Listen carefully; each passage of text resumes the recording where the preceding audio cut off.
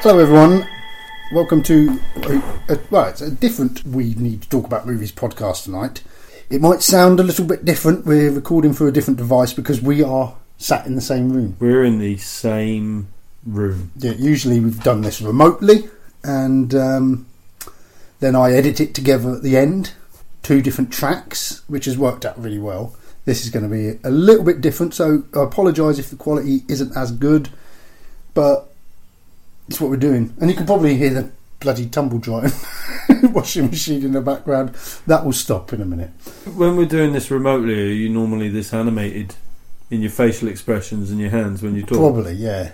I am quite animated. I've got to be honest, it's quite distracting. But turn around, put your back to us. So. Well, tonight, me and Nath, we thought we'd get together. We're going to have a good old knees up. We've got some rum in. We've got some Coke. A cola. Yeah. Coca-Cola to have with the rum. We got some rum and Coke, and we're going to watch a film. So this is out of sync now because it should be Nathan's choice, but he didn't get my text to bring his film along. So until he got here, which was no good to anyone. The terrifying thing is that I'm staring at a wall of DVDs, and I kind of think if it's worth watching that you probably would have owned it. Yeah, probably actually. But so Nath's choice is going to be next week. So this is going to be our odd choice, which was going to be week 4. So Nath's is week. No, hang on. So. Oh, this is the time lapse thing again. Isn't it? Well, no, it's sort of. I chose the Joker. Then Nath was going to choose a film, but this is going to be instead of that, which is going to be our obscure film. It's not a bad film, but Rubber is an obscure film, so that's what we're going to do here. It's slightly different because we're not going to be reading any of your messages or anything. We're just going to get on with it. What we're going to do, we're going to watch the film and then come back and discuss it. So, Nath, you've not seen Rubber before? No. No, Rubber is it says on the cover, the best killer Tyre movie you will ever see. And the cover is a nice picture of a Tyre being chased by police with a trail of bodies. A trail of bodies behind it. And it's covered in blood and leaving a trail of blood behind it. So it's intriguing to say the least, isn't it? You know, because you think how could a Tyre possibly be a killer Tyre? Yeah. And cause that much you will carnage. find out in a minute. So this is a film by Quentin Dupieux, also known as Mr. Oizo. Right. Do you know Mr. Oizo? Ding, ding, ding, ding, ding, ding. Yep. Yeah. So this is his first film. I don't know if he's made other films. I haven't seen any, I don't think, but not he entirely might have sure. made a second film actually. After this, they would have. You haven't seen this film, honestly. I've watched it a few times. It's just a great film, just different. So deep within I'll read the back of the cover. Okay, deep within the desolate landscape of the Californian desert, a dangerous killer roams the land looking for victims. I won't read it actually because it's going to ruin the film for Nath. Maybe we'll read it at the end.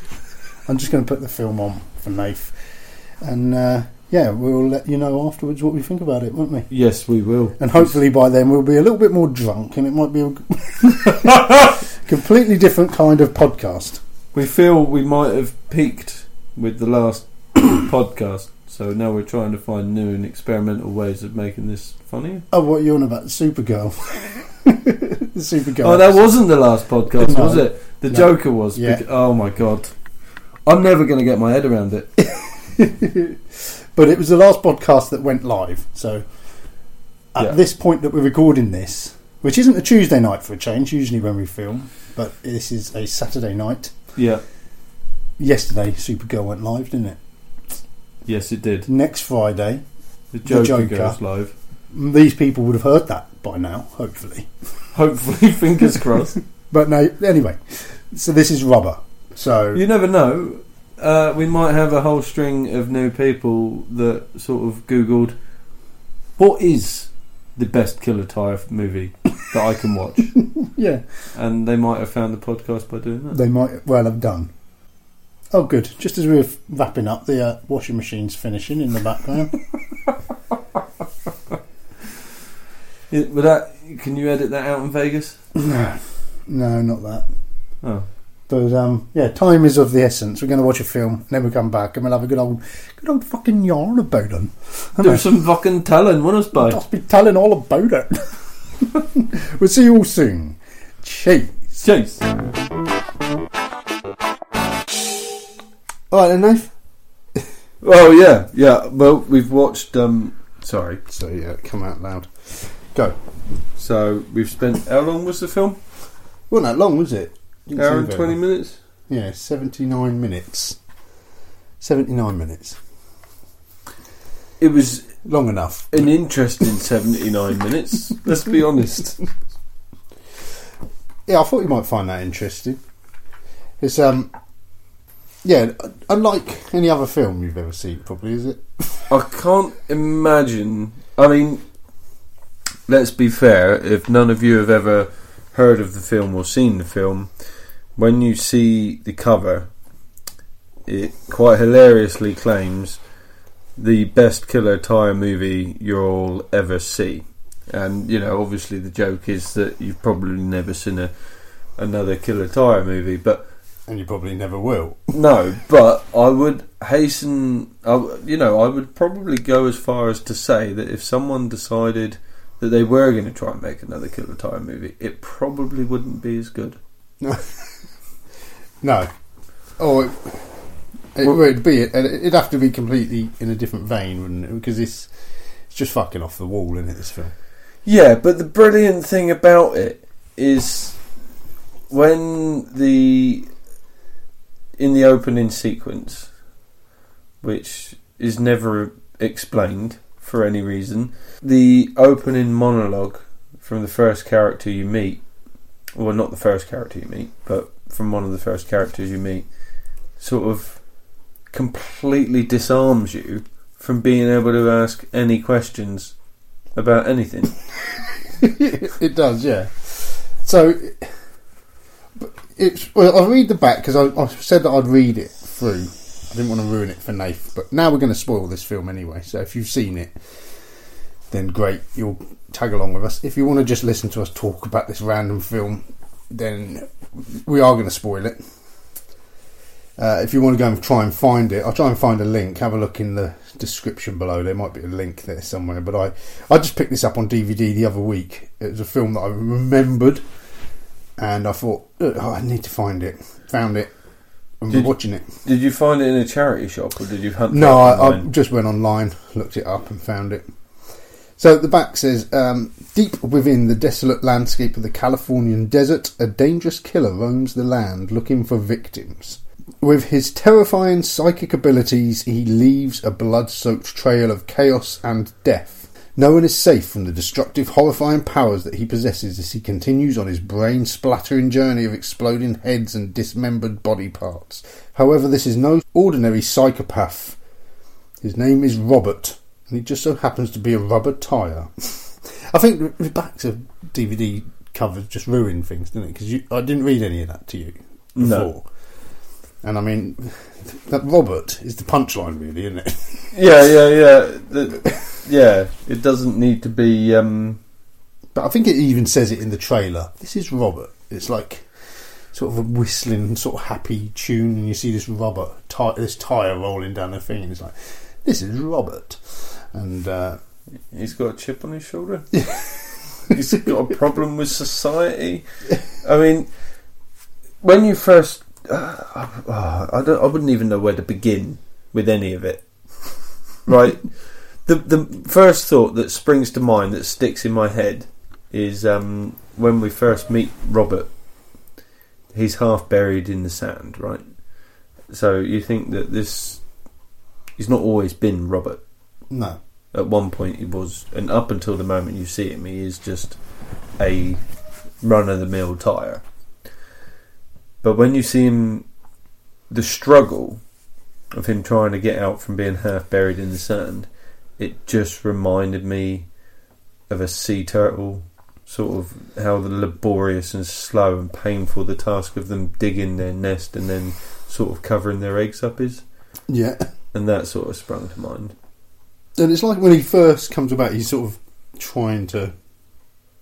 It's like he's just an entity that's just come into this Tyre, isn't it? Yeah, yeah. And he's trying to work out how to operate himself. Keeps falling over. Like a newborn baby. Yeah. Like a newborn so he thorn or something. picks himself up and then he rolls and then he falls. Then he rolls and then he falls. Obviously, you know, any dissection we're doing of this film, any analysis is... It's all pointless because it's like the opening monologue says, you know. Yeah. The police... Like, basically, yeah, we've jumped ahead, as we always do, but you see the opening scene is a car pulls up and a policeman gets out of the boot and then his mate hands him a glass of water.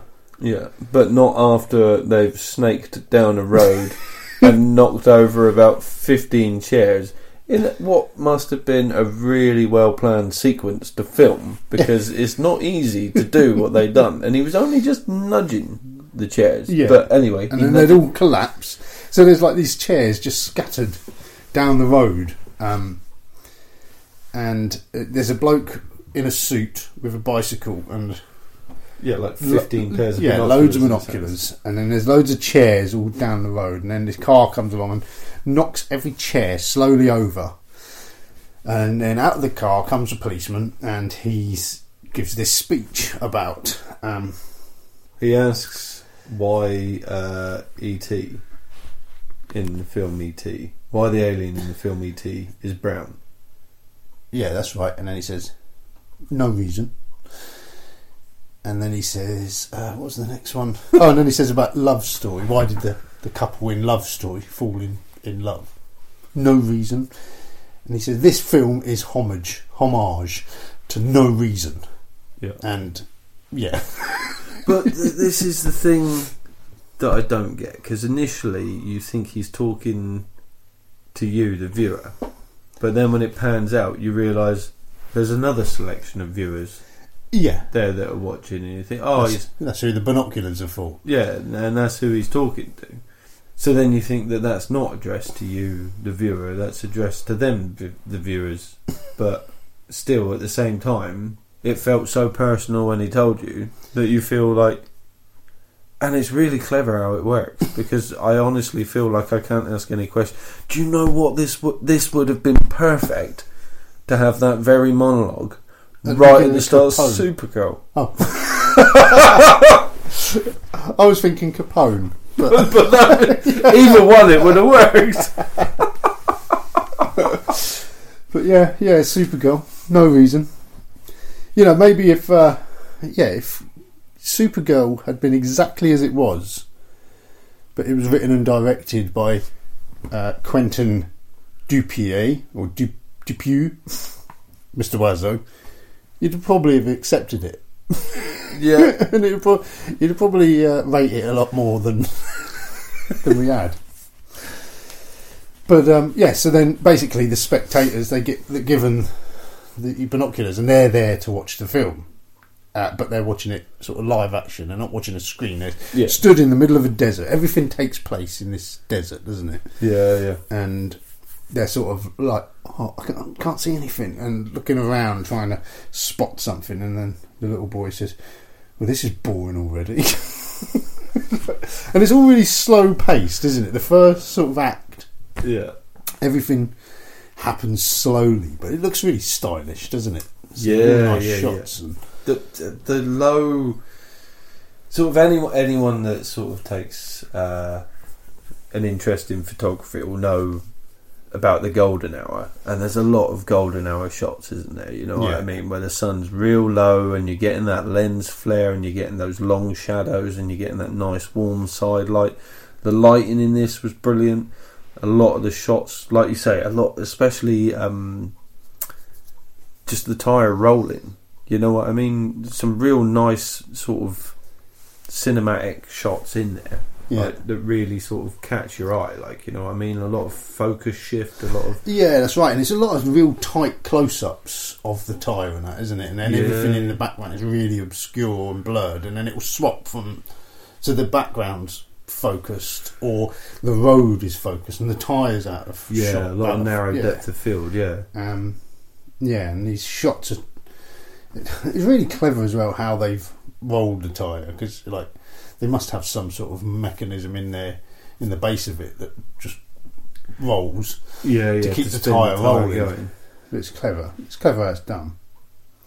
But the thing is like when you're first introduced, because the viewers are all looking in, and eventually they see this scrapyard, and then they see this this tyre that this entity sort of goes into and brings to life. And not that you see an entity, you just see a tyre come to life. That's it, but you've got to assume it's some form of entity takes control of the tyre. And then the way they move the tyre like a puppet, but without it being a puppet, because it's still just a tyre. It's just a tyre. When it comes up to that first plastic bottle, and then the way they got it to stop just before the bottle, and then lean that little bit more forward as if it's looking down at the bottle, and then to slightly move to the right, just ever so slightly move to the left or right, as if it's reading what's written on the bottle. It's examining it. Yeah. It's contemplating things, isn't it? It's really clever. And then so it tests. This is a plastic bottle, and it just sort of rolls onto it and just crumples it a little bit, and you just hear that crumpling sound, and then it rolls over it. It's sort of getting a taste for destruction as it's going, isn't it? It gets the scorpion next, doesn't it? And just rolls over the scorpion, and then it comes up to a glass bottle, which it cannot break. This is where you realise, or this is where Robert realises his true power, which is psychokinetic telekinesis. It's telekinesis, Kyle. So he just sort of vibrates a bit, focuses on this bottle, and then smashes it with his mind. And everyone watching, all the spectators, are like, whoa, he just blew that bottle up with his mind. It's a really weird concept, just to have us. It's really meta, isn't it? Just having us watching other people, watching a film that some of the cast in the film are aware it's a film. Like the main police guy who's given the speech, when he's called into the film later on, he's aware it's a film, and it's quite interesting because Robert will roll on and sort of start killing people off. One of the people he kills is like a cleaner at this motel. And when the policeman's interviewing the motel manager, and then his alarm goes off. Yeah, on his watch, yeah. And he's like, oh, it's 6 hours, this is all over now. Because at this point they've poisoned the spectators. Yeah, and that scene as well was just revolting. So if you watch this film, right, you're going to see a lot of people's heads explode, which is fine. We've all seen a bit of gore, right? But I genuinely found the most disgusting scene in the film is when the little bespectacled guy, who is some sort of henchman, you don't really ever find out what's going on or what it's about, but basically he's been instructed to do something, you don't know what it is, and then you just see him in a room with a turkey and some knives that he's sharpening, and you hear the turkey, it goes off screen, and you hear the turkey gobble, and then you don't really see much of it. Anyway, the next day he turns back up at the spectators, and this is the guy that originally gave him the binoculars, and he just dumps this roast turkey, tips it out of a sack, straight into the sand. And by this point they've been there for 2 days with no food or water, watching this spectacle, and then they just start like a pack of wolves gnawing and hacking into this turkey, and it made me feel a little bit ill in my mouth, and I was just like, what? And that to me was genuinely the most disgusting scene in the film. It was pretty weird, pretty gross, isn't it? They're all like savages, and it's shot really like obscure low angles, and it's just focusing on the turkey being ripped from one pair of hands to another, and chunks of it just coming off, and people using both hands to gorge on it. And and there's always like this ripped, disfigured carcass in the middle of the shot, isn't it? Like you can't get away from it. No, it's pretty. It is pretty gross, savage scene. It's strange as hell. But yeah, that turkey turned out it was poison. All these people start hunching over, and they're all like, so, and then they all die off except for one bloke in a wheelchair who's like, I'm not eating it. Like, yeah, it's almost like he knew, and yeah. then you start to suspect at that. Well, I started to suspect at that point that he was part of the bigger plot. Yeah, you do. You think, what's he doing here?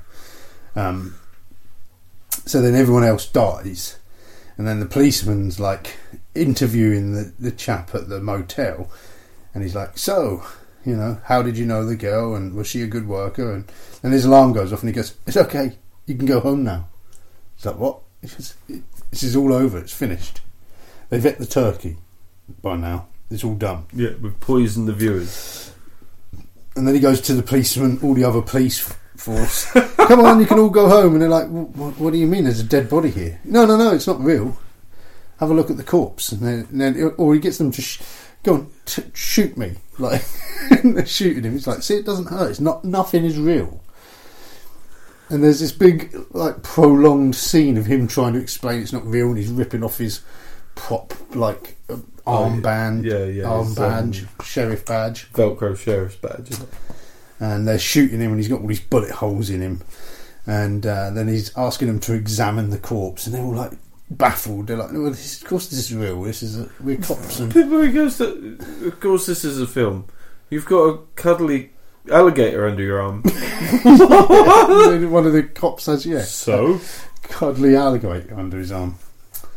But then the guy with the spectacles and the suit comes sort of shiftily into shot and whispers into the policeman's ear, one spectator's still alive. And he's like, oh, shit. Like, so then he walks off and goes back over to the chap he's been interviewing, and just picks up from where he left the interview off. Yeah, it's like he's covered in blood and bullet holes, and maybe it's like, oh, you're bleeding. And it's just like, don't worry about that. Now, where were we? And he just starts asking his questions. Asking the questions again. It's really weird. That is like the scene in The Man Who Wasn't There, back along, do you remember? And there's that scene there where he brings his wife home from the party and she's drunk, and he lays her on the bed and he's describing how they met, and then the phone rings and it's Big Dave calls him over. Yeah. And then he goes over to Big Dave and they have a meeting, and then they have an altercation, and then he kills Big Dave, and then he goes home and he sits back on the side of the bed and just carries on that monologue from exactly the point he left it. But after like a 10-minute sequence in between, it's just great. Yeah. And that's what this was like. It's just steps back into the film, but he's begrudgingly doing so, isn't he? Yeah. And then, like, all of a sudden, in the background of this shot, the Tyre was completely lifeless, just left on its side, wasn't it? And then all of a sudden it gets up again, and then the bloke that's being interviewed, his head explodes, or the Tyre makes his head explode, and then the policeman reaches into his top pocket and pulls out a piece of paper, and you don't realise what it is, and then you realise it must be some sort of script, because then he reads off it and he's like, oh no, the kid was right, or whatever. Yeah, the Tyre did it. The kid was right all along. But yeah, he obviously hadn't planned to get that far into the film. Well, yeah, it'll all be done. We'll kill everyone off, and then kill the audience off, and then we won't have to carry this film on. It's so strange. I know, man, that's the thing. And I want to ask so many questions, but I don't feel like I can, because I feel like they've neutered my ability to do it with the opening sequence. That's the whole idea, isn't it? Yeah, but ask away. We can talk about stuff. It gives us something to talk about. So, okay, right. Why were they trying to kill the viewers? Just so they could wrap it up. They didn't want to make the film. It's just a weird thing, isn't it? It's just... And, if it was a film and the Tyre was an actor, did the Tyre think that the film had finished, which is why it was just led there, and then when they picked up the film and had to start filming again, is that when it decided to come back to life and it had to kill the other guy because it was in the script? Could have been. Yeah, I don't know, it's weird because I don't know. Alright, don't ask any questions. You had different questions than I had in my head, I'll tell you that. What questions did you have in your head? Well, I don't know. I didn't.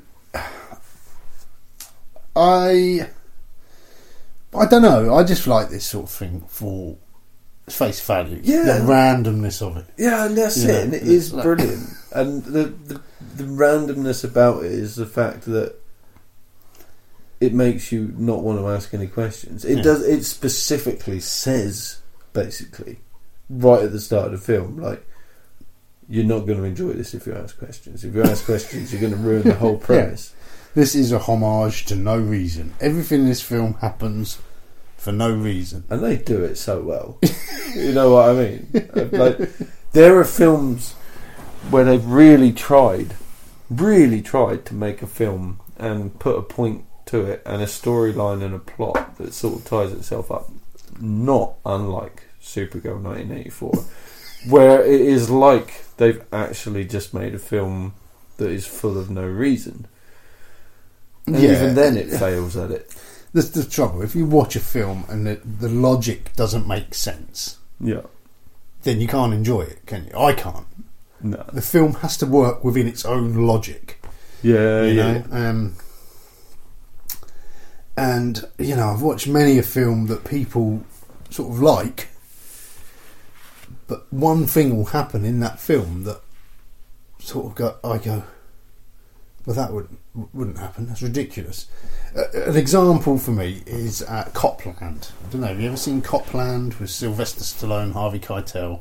Possibly. They fake the death of someone. I can't really remember the story, but I recognise the actor, but I can't think of his name. Like a gingery actor. They fake his death, and they've got to get rid of him. And it's like some sort of cop conspiracy. And they sort of hide him in the back of the car, and then Sylvester Stallone pulls the car over and he's talking to them, and he's like the bloke who's hiding in the back of the car.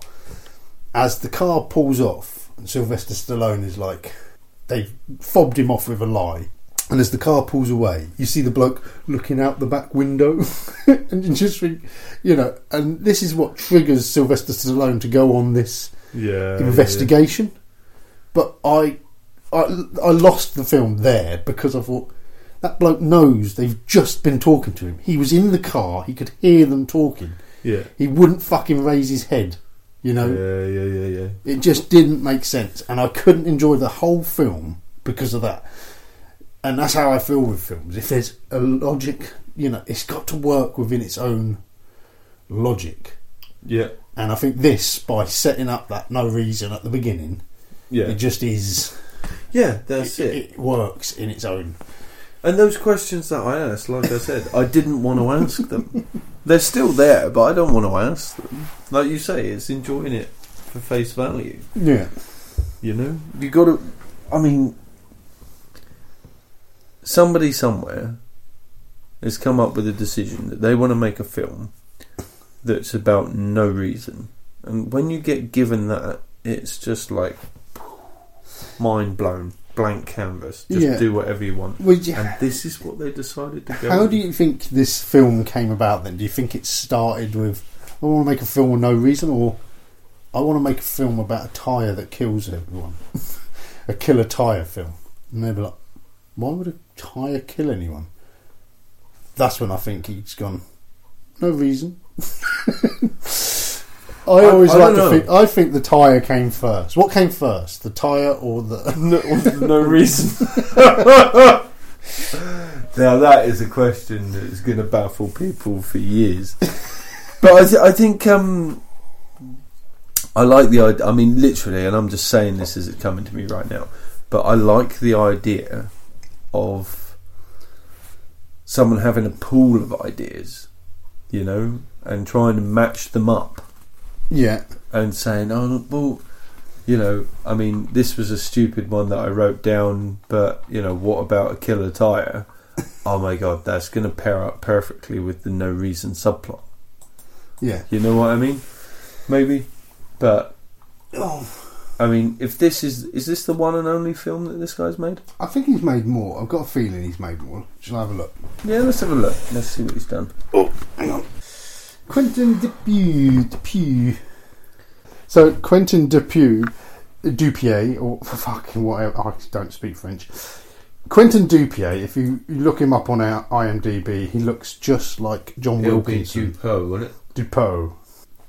He's done a film called Non-Film First, 2002. A young actor suddenly wakes up in the middle of the shooting of a movie he doesn't understand.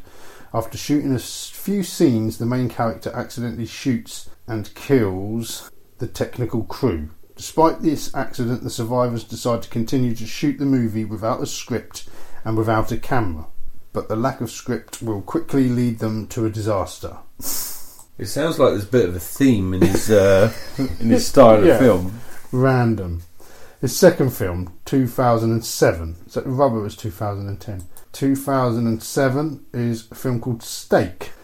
George is the scapegoat of his classmates. One day he cracks and shoots them. His best and only friend Blaze is accused in his place and sentenced to 7 years in a psychiatric hospital.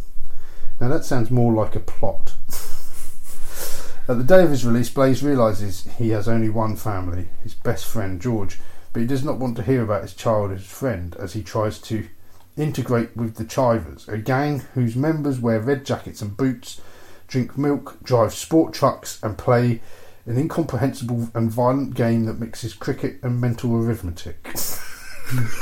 I want to watch that. I want to watch all his films now. So, yeah, he's done some films and he's done some more. He's done a film called Wrong Cops, Chapter 1 is a short film. Yeah, so he's done quite a lot of films, going right up to 2020 with Mandibles. So, yeah, I think we need to sort of look further into his work. Yeah, definitely. Any trivia worth mentioning here? Oh, there's only 3 pieces of trivia on IMDb. Made mostly with practical special effects, very little CGI was used. You could tell that as well, couldn't you? Yeah. I think the only CGI was when the tyre vibrates and it looked like it was like a shimmery effect, was sort of a CGI effect, I thought. Yeah, because all of the exploding heads were real. Yeah, definitely. Not real people's heads. No. But like not they really CGI. Exploded. One of the spectators is played by Daniel Quinn, who starred in Scanner Cop 1994 as a man who could make people's heads explode with his mind, just as the Tyre does in this film. Daniel Quinn, who's that then? That was a young kid, wasn't it? That's the dad.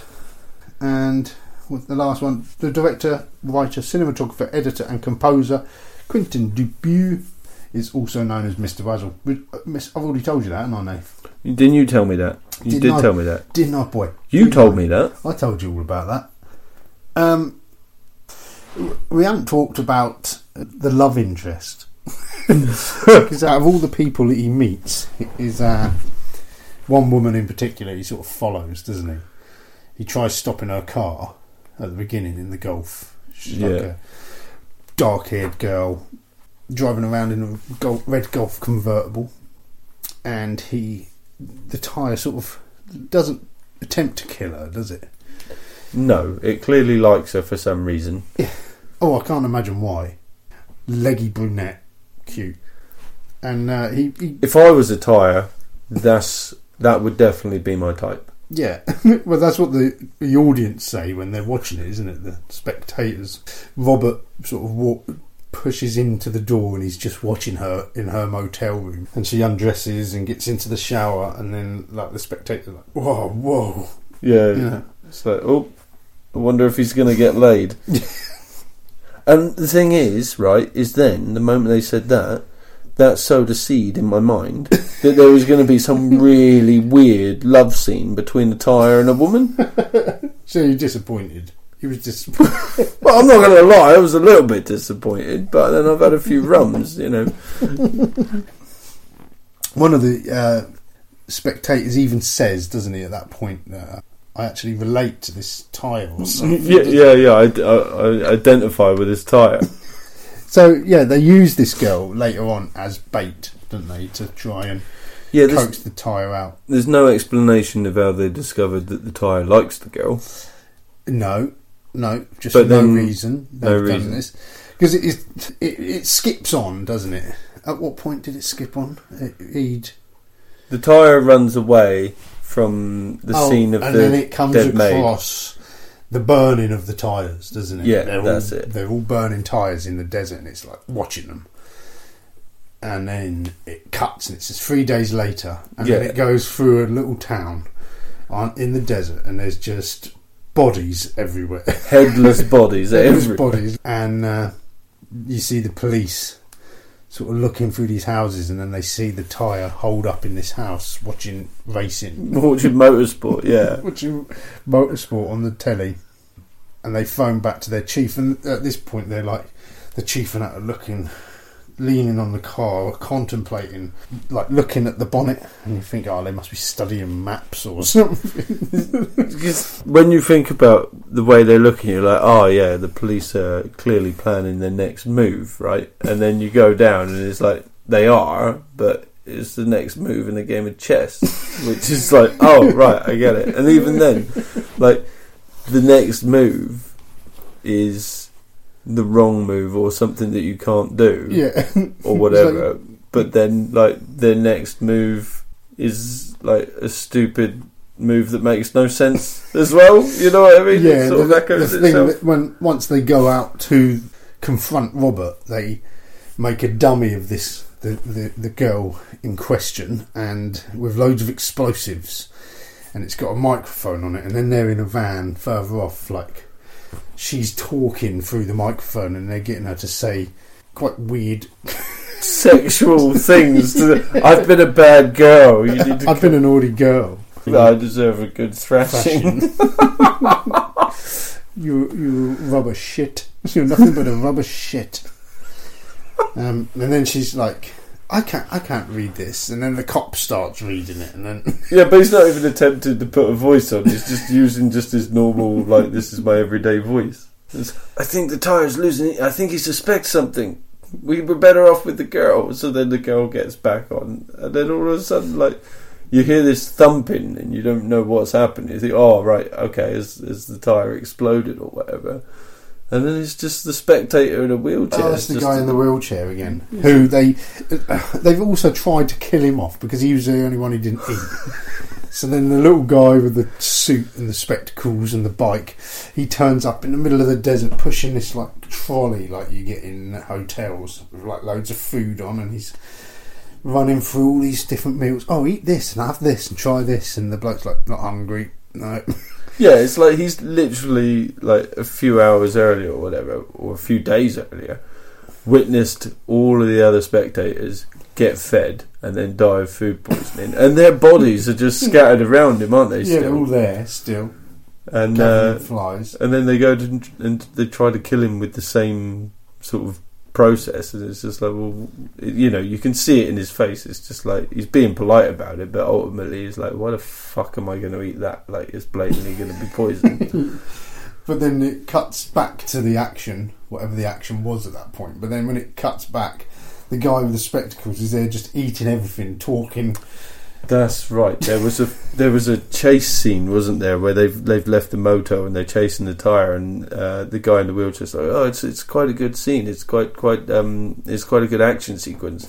And then he passes the binoculars to Matey Boy in the suit, doesn't he? And all of a sudden, the moment he's watched some of the sequence, like, it cuts back to the sequence where the Tyre explodes one of the cop's head. Yeah. And then when it cuts back to him, he's just completely gorged himself on all of the food on the platter, and And it's he's just just like, talking away. yeah, telling about some weird story about killing his brother. Caving his head in with a stone or something because he broke his leg or something. Yeah, he slipped in some ice and got trapped in a crevice, and then he was screaming for help, and he was like, yeah, rather than getting help, I just picked up a stone and smashed his face in. That's when he stopped screaming. It's weird. And then he gets, obviously he's eating all this food, and then he becomes poisoned, and he's just thriving around, and it's like a wide angle shot for ages, and the bloke in the wheelchair is just watching the film, ignoring this chap painfully, slowly dying next to But it was a noisily. convincing act as well, wasn't it? It wasn't bad acting. That was good acting. Fucking strange. It's up there with some of the weirdest films I've ever seen. And I like a weird film. I do enjoy you a do weird film. like a weird film. Literally 20 minutes into this and I was just like, yeah, this is a Trev film. This is a Trev kind of film. I'll tell you what, everyone out there listening, why don't you let us know, either on the Facebook page or by email, facebook.com, we need to talk about movies podcast, or wnmovietalk@gmail.com. What are your weirdest films? Do you enjoy a weird film? And if so, what are the weirdest films you've ever watched? Maybe I've not heard of them and I'd like to watch them. But I remember when Human Centipede came out. Have you ever seen these? I will not watch any of the Human Centipede films. I refuse, point blank. Never going to watch them. Well, you might have to. I might make you have to brave it, Nate, for this. I remember watching the first one and not wanting to watch it, but actually I really enjoyed the Human Centipede. It's odd and it's horrible, but there's just some moments that just you think, this is a comedy. Is this a comedy? And there's like the beginning, and it shows you a photo, like the mad scientist. He's looking at a picture of his. Is he looking at a photo of his dog, or has he buried his dog? And it's like, my beloved free dog, and it's like 3 dogs sewn together in a centipede. It's fucking weird. I think I might have to let you review that one on your own. I don't think I can stomach it. Just the thought of the free dog. We might have to do a video of Nath watching this. We'll film it as we watch it. It's just this film is just full of odd bits, isn't it? Like the little bloke in the glasses in the motel, like in the suit, when he's in the motel room looking in the mirror with the shoes, and yeah, he's doing like foot puppetry with shoes with his hands in the mirror. It's really odd. But there's some great bits as well, like when the Tyre sleeps. And it's the first night and everyone else sleeps, doesn't it? And when they all wake up, the bloke comes along and first of all he's nicking money out of their pockets, isn't he? Like robbing them. Yeah. Then he wakes them all up and like, come on, it's starting. And then you see the Tyre, but it's breathing, isn't it? As it's sleeping. It's like really little bits like that are effective. The thing is, and again, like you don't want to ask too many questions of this film, but honestly, it's like in my head, it's like a never-ending loop. It's like the infinity symbol in my head, right? Because a question comes to mind, and then I'm like, no, you can't ask that question because then it ruins the whole premise of the film because it's no reason. And then you're like, yeah, but like, if it's no reason, like, was there a point to putting so much effort into this bit? And then it's like, no, but you can't ask that question because otherwise then it's no reason, and then just constantly going round and round and round. But they've put so much effort into so many details and little parts of this film just for you to sit there and go, why have they done that? Oh yeah, no reason. Blows my mind, mate. And it's funny that the plot of the Tyre is like, it's almost the subplot, isn't it? Yeah. Because you're focusing on the spectators quite a lot and their story and the one spectator, and you're always aware you're watching it, and it's quite weird like that. It's just art, isn't it? It's strange sort of art that you don't view it like a film. You're not getting immersed into it, are you?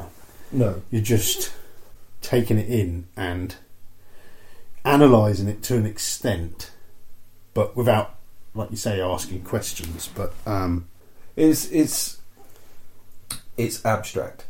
It is abstract, yeah. But yeah, it is just fucking bizarre. But it looks good.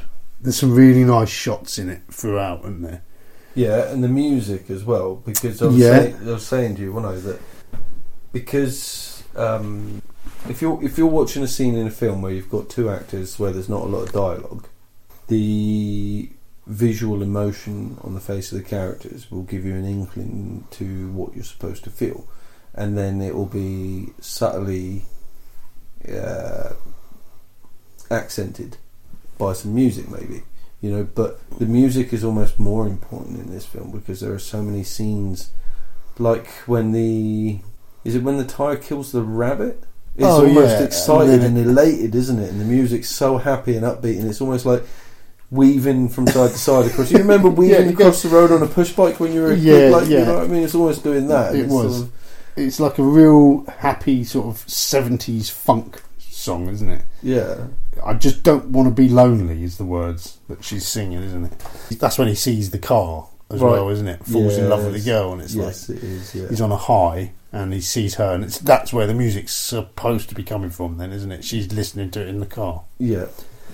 And then there's that scene where the Tyre he sees the car, and then he stops the car and he's there like shaking and vibrating. Yeah, contemplating what to do next, and then another truck comes up and just runs the Tyre over and knocks it off the road. The girl's car then starts and she drives off, and when the Tyre comes back up, there's a bird, isn't there? A crow. Yeah. And I love the way the Tyre sort of raises, and then the bird is completely framed in a circle. It's almost like the James Bond spot, isn't it? You know, at the beginning of that, and the bird is in the target, and then of course he blows the bird up. But I also love the scene where the chap who hit the Tyre, he's at the garage, and the girl drives past, sticks her finger up, but then he's trying to use the phone and the phone don't work, and he gets back in the car, and as he shuts the door, then you see the Tyre just at the edge of the shot, just sat on the floor out of focus, and just watching him, and then he becomes the first sort of human victim, doesn't he? But it's just a nice little shot. Everything's framed really interestingly in this. Some great cinematography. A lot of frames within a frame. Yes, yeah, there is. And like the scene as well where it's looking in the mirror. That's quite a nice shot. Yeah, and it's weird. There's a weird sort of a lot of flashbacks, isn't there? Yeah, he's self-reflective at that point, isn't he? Yeah, like, has he got conscience? Is he remembering or feeling bad for what he's doing? Yeah, and this is the part, right, because the kid confronts him at that point and says, you know you're in trouble with the police, can you talk, answer me, blah, blah, blah. And the Tyre sort of runs off. Yeah. But any hint at conscience that it had is immediately eradicated when it stumbles across the fire. All the tyres being burned. Yeah. Yeah. And then next thing you know, you flash forward to the end of a 3-day rampage where it's basically killed any person it can find in the town over the next 3 days. But the little boy as well, he's like, his dad owns the diner, and he's like, I've just seen a Tyre go into room 16. There's a live Tyre, and his dad's like, shut up.